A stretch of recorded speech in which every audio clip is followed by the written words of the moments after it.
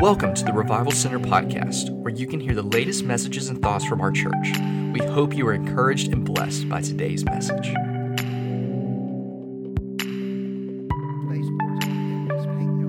We're so close, can't wait. All right, Revelations 20, let's read verses 1 through 6.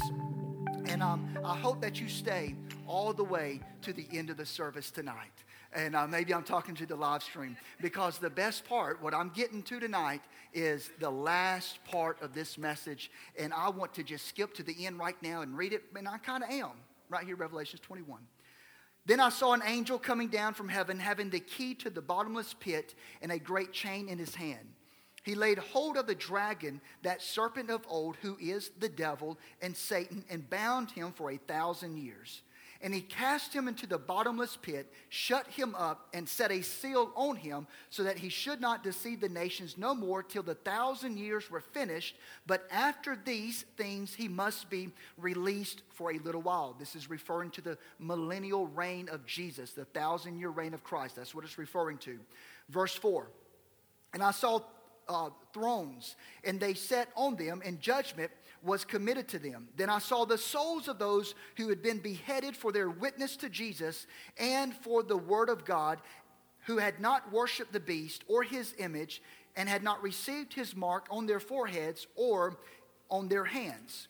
And they lived and reigned with Christ for 1,000 years. But the rest of the dead, here it is, this is kind of why I'm reading this right now. But the rest of the dead did not live again until the 1,000 years were finished. This is the first resurrection, okay? I'm going to explain that. That's kind of the subject tonight. Blessed and holy is he who has part in the first resurrection, okay? Over such the second death has no power, but they shall be priests of God and of Christ, and shall reign with him 1,000 years. Now, we'll come back to that in a second, but I wanted to give you enough this on the front end of this message so that you stay with me, so that we can get back to that so I can explain it. So we are dealing with spiritual assassins, part 4, as we close this message up. Father, we need your Holy Spirit to teach us and to lead us and to guide us tonight. I pray that you speak to our hearts. I pray, Father, let us not even hear what I'm saying. Let us hear what the Spirit is saying tonight through this message. We love you. It's in Christ's name, amen and amen. All right, here we go. Over the last several Wednesday nights, we have taught on this subject, spiritual assassins. And the approach that we have taken is the question of how the Spirit works. How does the spiritual warfare affect us? It's kind of the mode that we have been approaching this. And tonight, we end this conflict. We end it tonight. So stay to the end of this teaching to hear the conclusion. Now, the order of events of how we come to the conclusion is this right here. The current age that we live in is called the church age. It is called the age of grace. What does that mean? That means in the Old Testament, you lived under the law. When Jesus was, whenever he died on the cross, he was buried and he was resurrected. That entered a new age, the New Testament, a new covenant, and it was called grace. Are you tracking with me so far? That is the age that we're living in right now. And this is the age that we're doing spiritual warfare, spiritual assassins, all that stuff we've been talking about and reading about the God of this age. You remember those teachings, okay? All of that is happening right now in this church age. The next event to happen, according to our theology of eschatology, the next thing is the rapture. 1 Thessalonians chapter 4, verse number 14. Now, is there debate as to when the rapture happens? There is debate. You have people who believe in the pre-tribulation rapture, meaning the rapture, then the tribulation. You have other people who teach mid-tribulation, meaning during the 7 years. And you have some people who preach and teach post-tribulation rapture. Part of the Assemblies of God, we teach pre-tribulation rapture, meaning the rapture happens and then it kicks off the 7 years of tribulation, and then we get to that part that we just read. But let me slow down. All right. For if we believe that Jesus died and rose again, even so God will bring with him those who sleep in Jesus. This is referring to that first resurrection that we just talked about. All right, verse 15. For this we say to you by the word of the Lord, that we who are alive and remain until the coming of the Lord, the rapture, will by no means precede those who are asleep. Verse 16. Verse 16, they done fell out in the Holy Spirit up there. I know it's good singing tonight, y'all. I know, praise the Lord. For the Lord himself would descend from heaven with a shout, with the voice of the archangel, with the trump of God, and the dead in Christ will rise first. Again, that's that first resurrection, verse 17. You go ahead, and whenever I'm reading, you just keep on going. Then we who are alive and remain shall be caught up together. The word rapture is not found in the Bible, but that's where we get it from, caught up together with them in the clouds to meet the Lord in the air, and thus we shall always be with the Lord. That right there is happening next. Wait till I say the next verse. So, there we go. I think we're training somebody new up there, praise the Lord. It's all right. So here it is. So that's the next thing to happen, the rapture. So now, once the rapture happens, then what happens?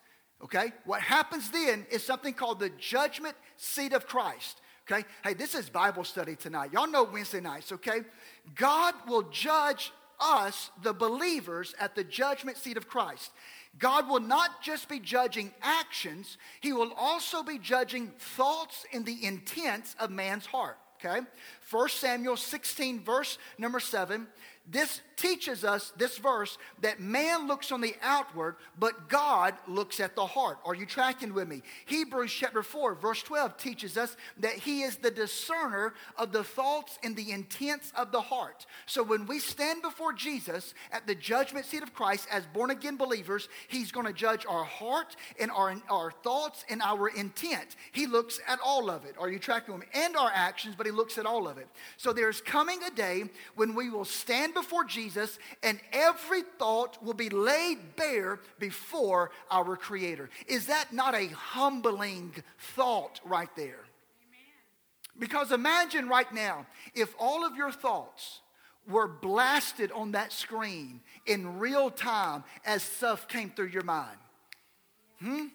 I think we would be like dipping up out of here. Come on, somebody. I did not mean for anybody to see that in my head. Well, that's how it's going to be with God. He's going to judge every thought, every intent of your heart. There are two major judgments that is going to take place that is found in the Word of God. The first one is the judgment seat of Christ, the one that I just referred to. Now, the difference between the judgment seat of Christ and number two, the great white throne judgment, is who's going to be there. The believers are at the judgment seat of Christ, okay? People who have accepted Christ is at that one. The people who are not saved, the people who are backslidden, not living for Jesus, they're the ones that's at the great white throne judgment. Are you tracking with me, okay? So the great white throne judgment is reserved for unsaved, backslidden, sinful, and wicked people. And between the judgment seat of Christ and between the great white throne judgment, every knee will bow before Jesus and declare him King of Kings and Lord of Lords. Every single human being from the time of Adam will stand before Jesus and will have to give an account of themselves. Now, the judgment seat of Christ is not a judgment unto punishment or against sin, but a judgment unto rewards. Is that too deep for you? Okay?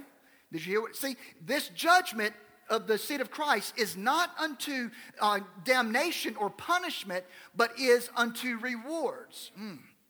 It is determining our rewards for living a faithful life while on this earth and trusting in Jesus Christ as our Savior. So it's judging your heart. So when you begin to define what heart means in the Bible, your heart is not talking about the muscle that is beating in your chest right now. You understand?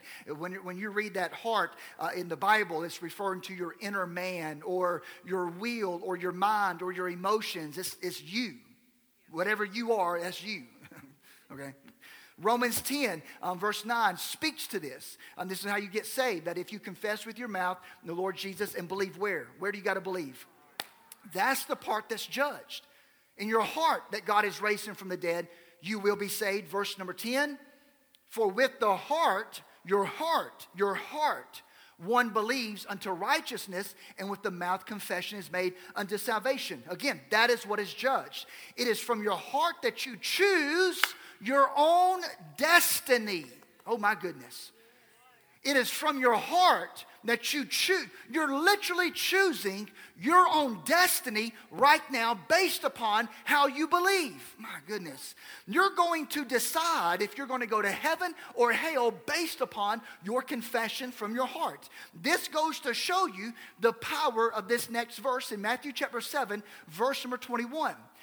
Not everyone who says to me, Lord, Lord, shall enter the kingdom of heaven, but he who does the will of my Father in heaven, verse 22. So you can run around and have the right confession. I'm confessing, but if it's not coming from your heart, it's not making any traction. Many will say, how many? Many, a lot, more than two. Many will say to me in that day, Lord, Lord, have we not prophesied in your name? They went to a Pentecostal church. Come on, somebody. Did we not cast out demons in your name and done many wonders in your name? Verse 23. And then I will declare to them, I never knew you. Depart from me, you who practice lawlessness. So you must see this. Did we not do these things in your name? Did we not say, Lord, Lord? But he says, I don't know you, because their heart was not right before God. You have to see this. Now, you see, yes, you need to know who Jesus is, okay? That is a true statement. But according to this verse, Jesus needs to know who you are also. Are you tracking with me? All right, this is a two-way street. There's a lot of people who claim to know Jesus, but does Jesus know who you are? 2 Timothy chapter 2, verse 9 reminds me the Lord knows who are his. You have wheat and you have tare. They look the same. Are you hearing me? They sound the same. They talk the same. But one is wheat and one is tare. We have to understand that we are programming our future in eternity right now by how we live our life and to whom we give our heart to.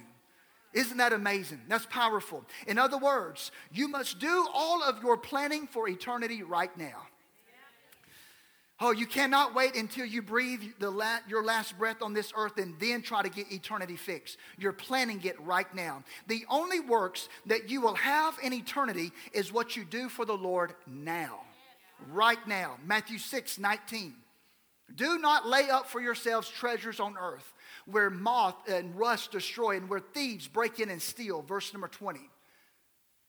But lay up for yourselves treasures in heaven, where neither moth nor rust destroy and where thieves do not break in and steal. Verse 21. So he tells us where to put it. For where your treasure is, there your heart will be also. This verse is describing what you did for God today that is put as a reward in heaven when you arrive. In other words, did you lay up any treasure in heaven today? On Wednesday, did you do anything today that deposited a little treasure up in heaven? And somebody's saying, listen, Pastor, today's not a good day to be talking about what we did today. You just better be glad I'm here tonight. Come on, somebody. I understand. Just track with me, okay? Listen, your time that you have given to God produces treasure in heaven is what I'm trying to say. You understand that? What you do for God produces treasure in heaven. Your talents, your resources, leading others to Jesus, discipling others. All of that stuff is depositing stuff in heaven. All of that is sending treasure into your future. Laying up treasures in heaven, not treasures on this earth, which is a great temptation that we all have to deal with. Look at Revelations 14, verse number 13, the B clause of that verse. Notice what it says, that they will rest from their labors and their works follow them. Do you see that? That's a powerful scripture to us tonight, that what you do is going to follow you into eternity. You see that? There is nothing that you're doing for Jesus on this planet that is wasted. I need somebody to say amen right there. Nothing you're doing on this planet for Jesus is ever wasted unto the Lord. Not one single thing that you do for Jesus is wasted. Don't let anyone ever talk you out of your treasure in heaven. Don't ever let somebody talk you out of it, because I know people do, because they've done it to me my whole life, because I'm always a little overboard with how I am about stuff, okay? And they're saying, calm down, Jason. Listen, just because I'm a preacher, I wish y'all would have known me before I had a title. You understand? I wish you could have seen me at 19 and I'm in that little church, El Bethel, just doing whatever, just up there all the time. It's me and the preacher. We're the only ones at the prayer meeting. Come on, somebody. Talk to me in here. On a Saturday night, I'm 19, 18 years old, and it's me and the preacher at El Bethel, the only ones at the prayer meeting. Couldn't sit. If he had the doors open, I was there. My first job at the church was moving tables and chairs. Guess what I've been doing up here recently? Come on, somebody. All right, praise the Lord. So don't ever let somebody talk you out of it, because your works follow you. They follow you. Let me show you a verse right here. Let me just teach this real quick. Malachi chapter 3, verse 13. I think this is going to be revelation for somebody. Your words have been harsh against me, says the Lord. Yet you say, don't turn just yet. Don't turn just yet. What have we spoken against you? So they have been saying something against God, that God heard it and said, whoa, why are you saying this? What you're saying is harsh. Do you want to know what he was saying? You want to know? Or you want me just not read? You want to read the next verse? Okay, let's read the next verse. All right. You have said it is useless to serve God. Come on. What profit is it that we have kept his ordinances, and that we have walked as mourners before the Lord of hosts? Don't change it. So there were people going around telling other people, man, it is pointless to be serving God. What's the point of keeping all of his statutes and all of his ordinances? It is useless to serve God. It is pointless to go to church on Wednesday. It is pointless to go to church on Sunday and Sunday school. What's the big deal? It is pointless to be serving God. It don't take all of that. Why are you tithing to a church? All them preachers want is your money so they can buy another watch. Come on, somebody. I know how people talk. I know. Verse 15. I know what they say. So now we call the proud blessed, for those who do wickedness are raised up. They even tempt God and go free. Verse 16. Then those who feared the Lord spoke to one another, and the Lord listened and heard them. So a book of remembrance. So a book of remembrance was written before him for those who fear the Lord and who meditate on his name. In other words, verse 16 says, every thought is written down in a book of remembrance. Everything that you say, everything that you do, your thoughts, everything about it is written down in a book of remembrance. There is a record being kept in heaven. Are y'all seeing that tonight? Philippians chapter 4, verse number 15. Again, I'm just kind of hitting that same point right there. This was some giving that was taking place.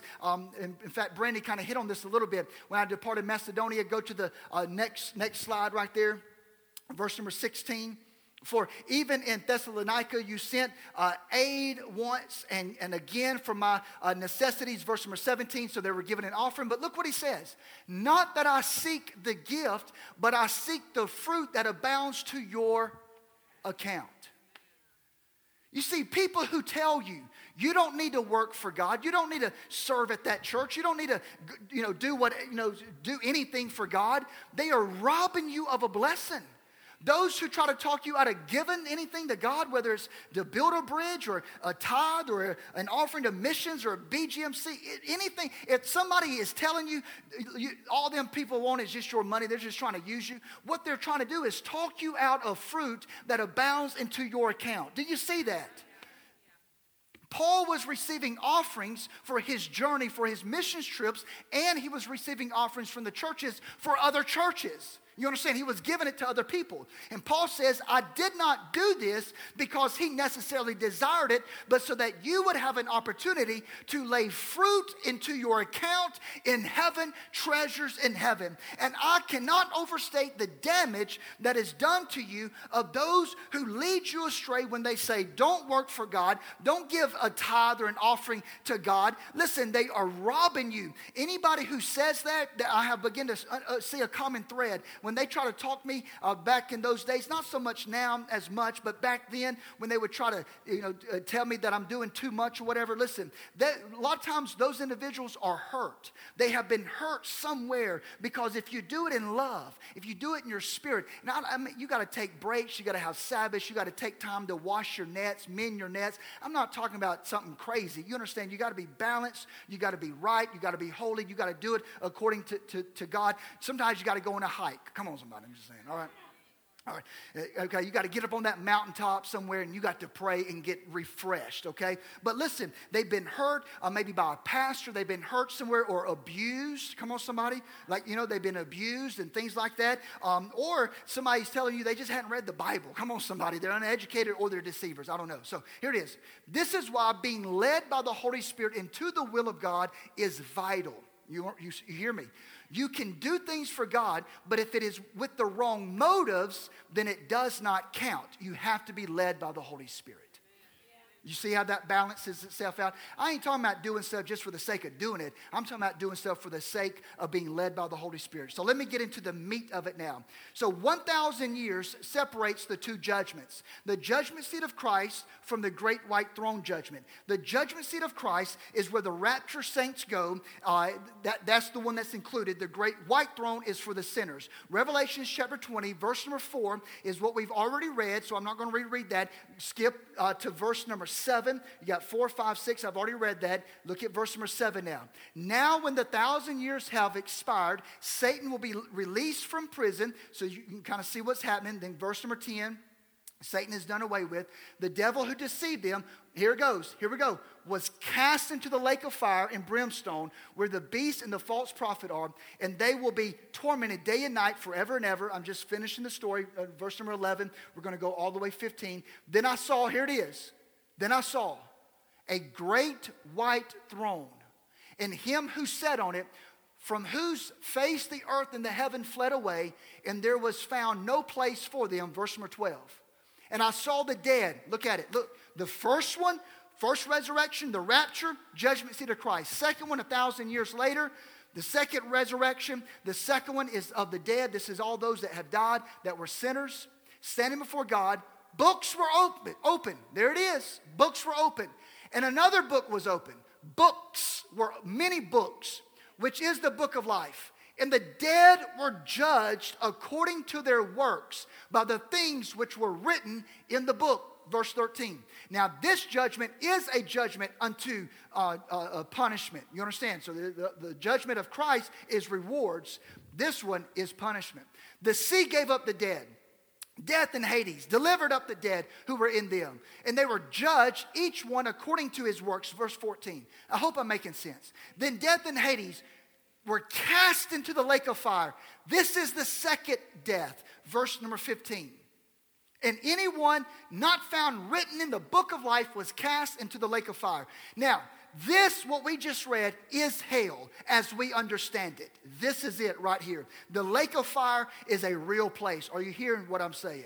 It is a real place. I know people don't talk about hell no more, and all that kind of stuff, but I'm here to tell you that hell is a real place. If you don't have Jesus Christ living inside of your heart, forgiveness of your sins, then you're going to be standing before God on the great white throne judgment day, and you will be judged for everything that you have done. You better hear me. This is a reality. Sin will be judged. This is prophecy right here. It has not happened yet. It is coming, and He is telling us in black and white that we need to make sure that our hearts are right before God, because this is coming.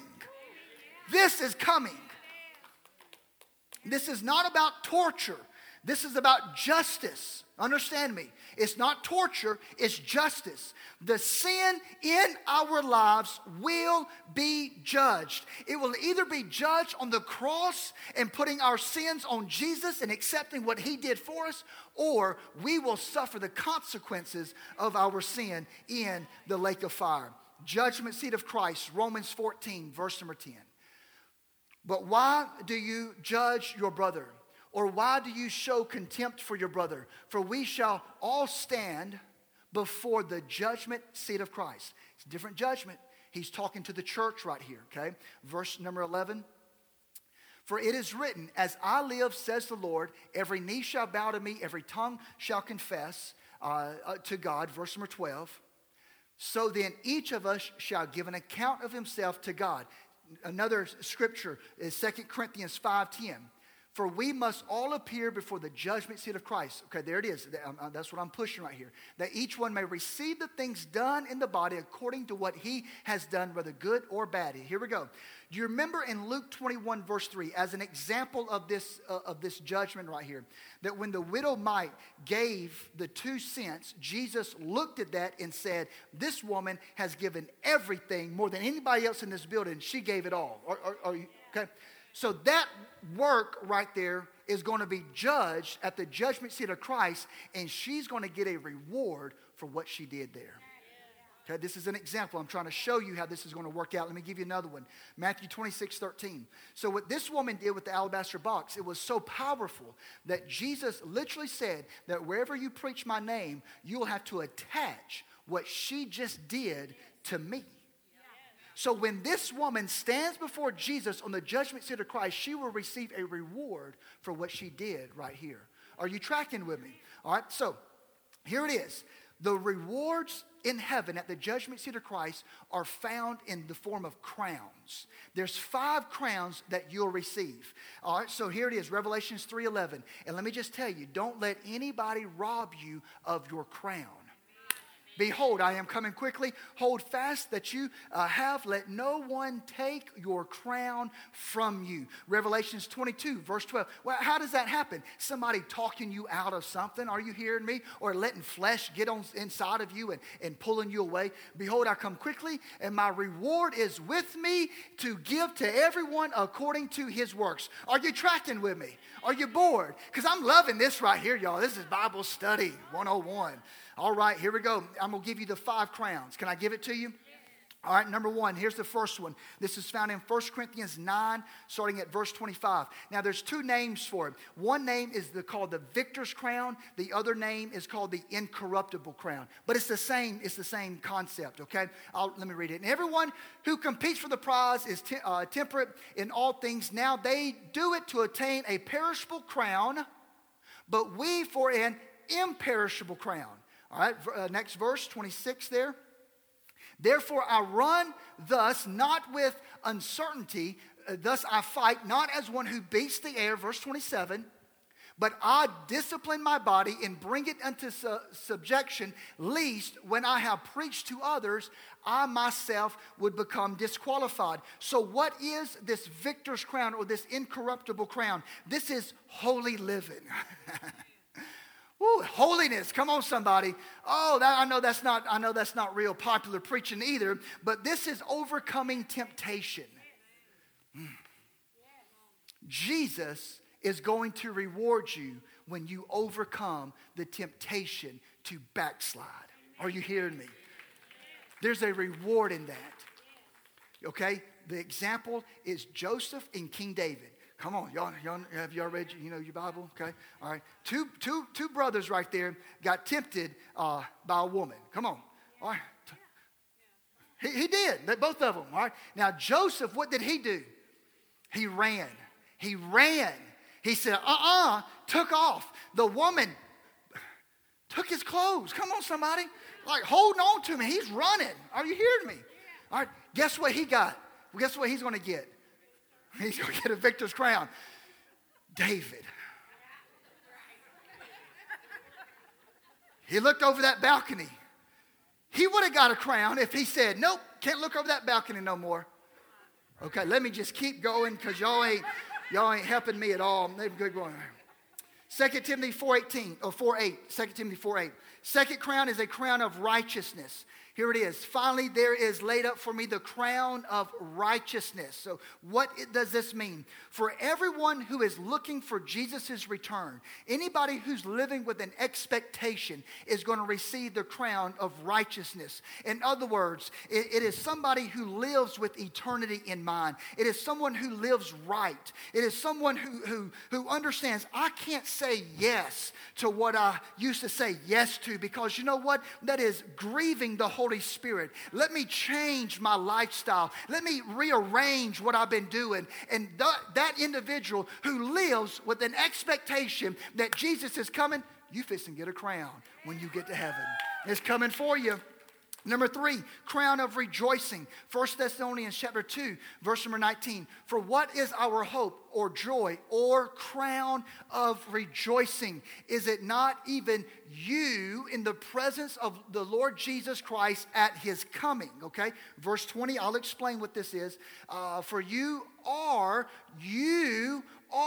our glory and joy. Next verse, Philippians chapter 4. Verse number 1, therefore, my beloved, longed for brethren, my joy, you are my joy, you are my crown, so stand fast in the Lord. In other words, this crown that I'm referring to here, this crown of rejoicing, is for those who are saved. It is soul winners.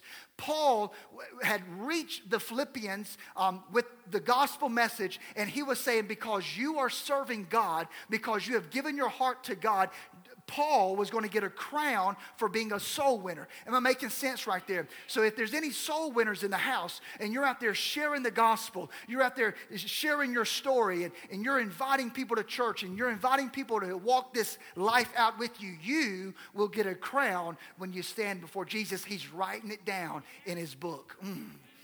He's writing it down. He's like, oh, I see that. Put that down, Gabriel. Write that down. They just shared me with this individual right here. Write it down. They're going to get a crown. I got a crown for them when I see them.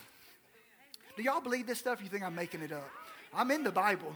All right. Number 4, the fourth crown, the crown of glory is what it's referred to, 1 Peter 5:1, or others refer to this as an elder's crown. Okay, you got different terminology out there. All right, the elders who are among you, I exhort, I who am a fellow's elder and a witness of the sufferings of Christ, and also a partaker of the glory that will be revealed. Verse 2, I know there's a lot of scriptures, but this I want you to get the good context right here. Shepherd the flock of God which is among you, serving as overseers, not by compulsion, but willingly, not for dishonest gain, but eagerly. Verse number 3. Nor as being lords over those entrusted to you, but being examples to the flock. Verse 4. And when the chief shepherd appears, look what he says. Okay, he's talking to elders, overseers. This is the fivefold ministry. This is why it's referred to as the crown of elders. Those who are pastors in the ministry, fivefold ministry. When the chief shepherd appears, you will receive the crown of glory that does not fade away. Are you hearing me? And so those that are pastoring, those that are teachers, Sunday school teachers, those that are missionaries, church leaders, what we just read right there, there's a crown of glory that's going to be given to those individuals right there. Then lastly, number 5, it is referred to as the crown of life or the martyr's crown. James 1:12. Blessed is the man who endures temptation, for when he has been approved, he will receive the crown of life which the Lord has promised to those who love him. Another example of this is Revelation chapter 2 verse 10. It's the same crown. Do not fear any of these things which you're about to suffer. Indeed, the devil is about to throw some of you into prison that you may be tested, and you will have tribulation for 10 days. Be faithful until death, and I will give you the crown of life. Now, I want you to see how powerful these crowns are. These people in Revelation chapter 2 verse 10, John the Revelator wrote a letter. They got the church together. Okay? Hey guys, I have a letter from John. Everybody come to the church. Let me read it to you. Everybody's excited. You know, they might have played a little music. They clapped a little bit. And they're all, give us the letter, man. What's the word? What's the word? You're about to die. And so the word of the Lord to this congregation today is, be faithful unto death. And the motivation is, I will give you the crown of life. Now, you think how powerful these crowns are that we're talking about. And I know I just rattled them off, and we're like kind of listening, kind of not listening. Come on, somebody. Come on. Because I know how this sounds. I know it's deep. I know it's teachy. I understand that. But think how powerful this is. John the Revelator is saying, you're about to face death, but face it victoriously, and your reward is going to be a crown of life. All right, here it is. This is why it's so important. Judgment seat of Christ. You come up, give you the crowns, give you rewards. Okay, now watch. Then the Bible says that we're going to take those crowns, through a worship service, and we're going to take the crowns that we just got, okay, and we're going to lay them down at the feet of Jesus. He's going to be on his throne, and we're going to take our crowns, come up there. I don't know how it's going to work with billions of people, but it's going to work out somehow. We're going to take our crowns, and we're going to lay them down at the feet of Jesus Christ. Think about this. Think about how powerful this is. Think if you got one of them crowns of life. You got that crown by giving up your life for it. And you're saying that I'm not even worthy to be wearing this crown that he just gave me. I'm not even worthy of it. In fact, I'm going to take this jewel, this thing that he told me to look forward to and to be faithful unto death. I'm going to take that thing that is rightfully mine. He gave it to me, and I'm going to take it and I'm going to give it back to Jesus Christ. You got to wrap your mind. Man, living for Jesus is so much more than going to that church or this church or filling out this card. It's so much more than that. You are a part of something that is beyond denominations. It's beyond anything that you could ever fit into this box called earth. You are a part of something, y'all, that is so beyond what we make it here on this earth. Oh, it's so much bigger. We are not in heaven because of those good works. That's why we're fixing to lay them down. There's going to be something inside of you that boils up that says, thank you for this crown, but I'm not even here because of this crown. I'm here because of what you did. We are in heaven. We are in heaven because of what Jesus Christ has done for us. Because of his mercy. I've blown it a couple of times. Because of his grace and because of his love. Jesus is the only one who has the power to save. And we will declare that you are holy and you are worthy, and we will give him praise with those crowns. It's powerful. 1 Corinthians 3, I'm not going to read all of it. I'm running out of time. 11 all the way to verse 15. Just keep up if you can. I know it's crazy up there. But the fire of God will judge us all. So when you're at the judgment seat of Christ, it's not judgment unto punishment. Okay, it's judgment unto rewards. So all of our works is going to be put into the fire. And if it comes out, then you get a reward for it. If it gets burned up, then you don't get a reward for it. Are you tracking what I'm saying? Because he's judging our motives. You might be doing something, and it may be a good something you're doing, but you're doing it from a fleshly standpoint, okay? You know, trying to get a reward, pat on the back. Well, that's your reward. You don't get one right there. It gets burned up. Revelations 5:10. We will rule and reign based on our assignment from Jesus. See, the other aspect of the judgment seat of Christ is that we're going to be ruling and reigning with Jesus for 1,000 years. And our whatever our assignment is during the millennial reign of Christ is based upon how well we served now.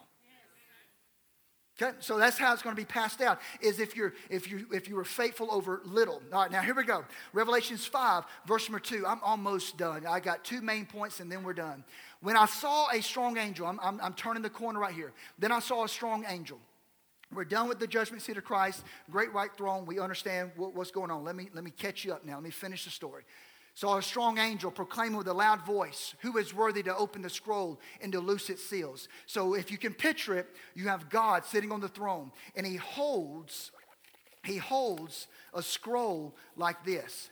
And he's up there. He holds it out. Okay? He holds it out. He's big throne. He holds it out.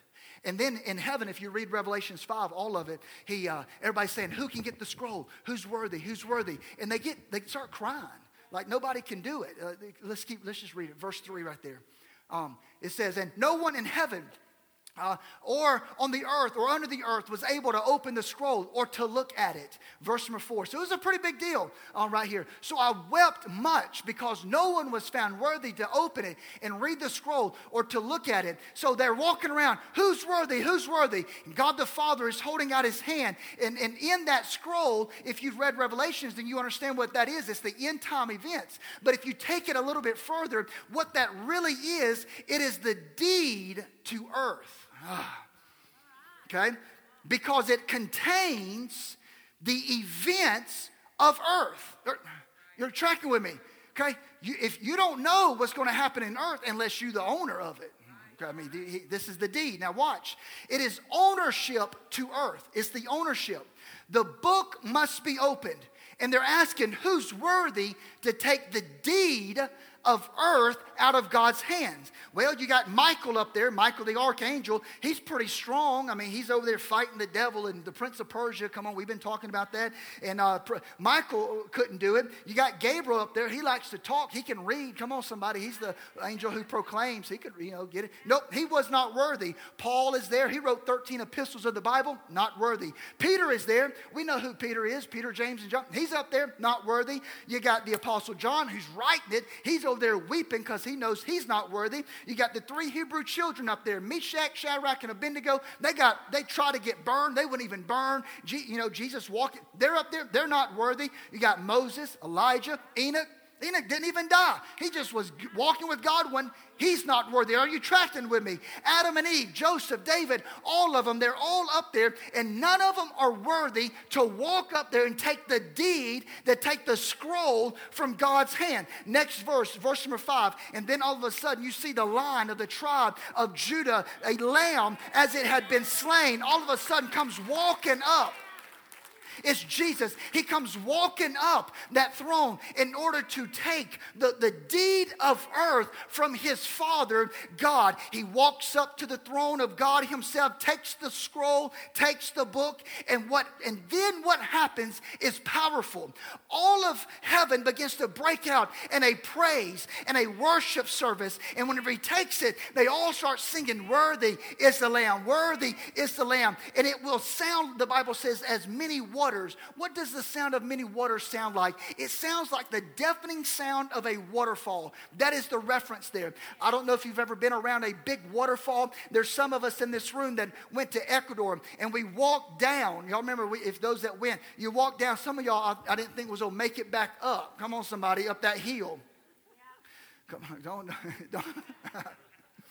It's like down, it's like you kind of climb a rope to get back up. Anyways, when you got around that waterfall, if you tried to talk to your neighbor, it was so loud and so deafening that you almost couldn't hear me talking this close because it was so strong. The Bible is saying that when they pop off and start singing "Worthy is the Lamb," it's going to be so deafening. It's going to be so loud that you're going to feel it on the inside of you. You won't be able to think. It'll be so strong. I'm trying to get this to you. Every tribe, every tongue, every nation, everybody is there. This is something that you don't want to miss.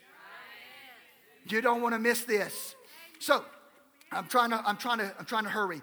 Praise team, if you come on up here, it'll make me preach faster. Here we go now. As Jesus takes the scroll. Now watch, track with me. And he takes the scroll.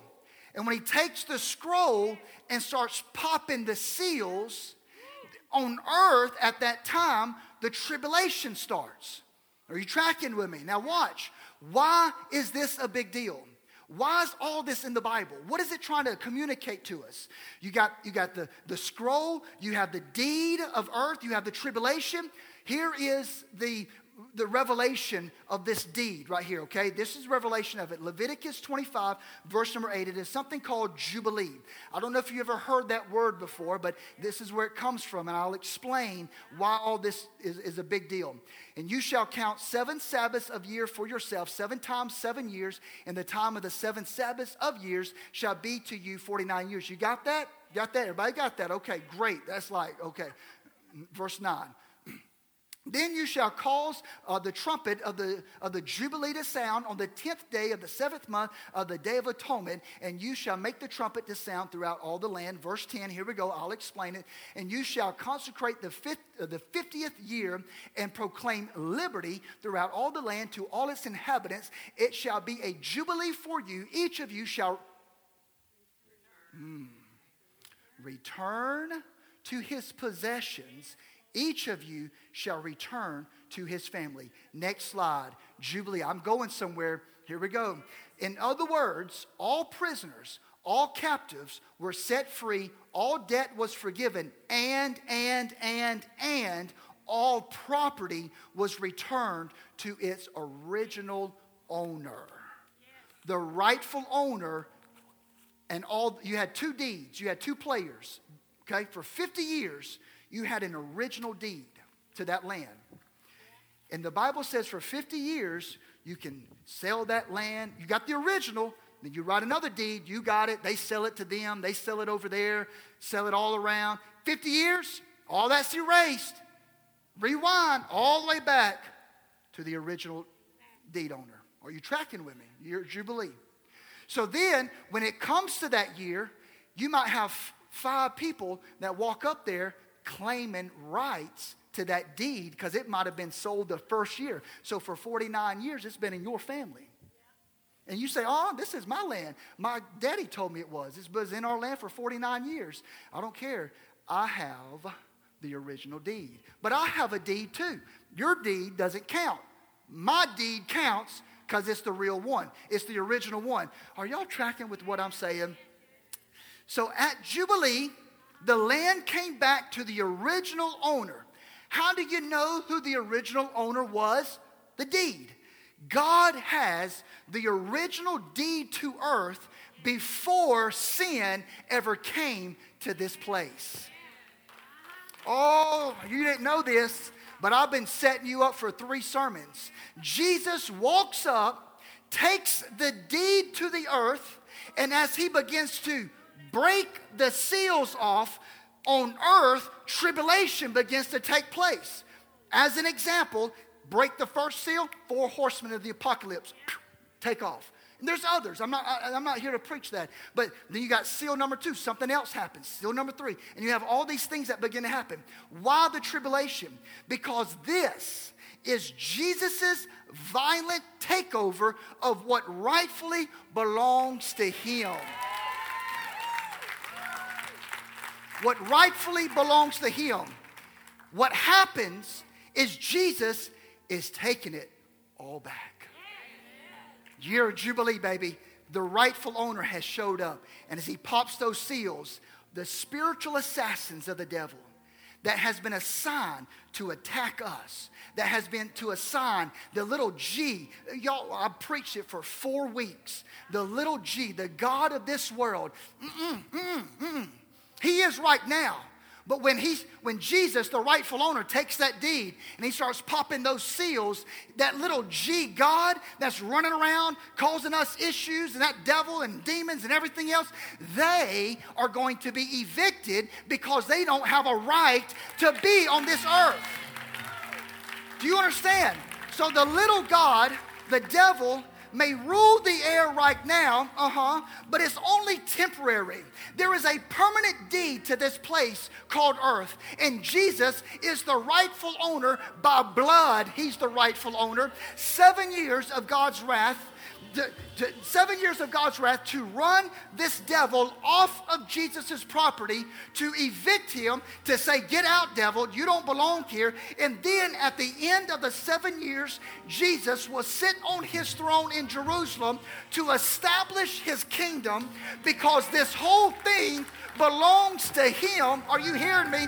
And of his kingdom, there will be no end. So tonight, you need to make a choice. Who are you going to serve? Are you going to serve the little G of this world, or are you going to serve the rightful owner, who is King Jesus in this house? Come on, stand to your feet tonight.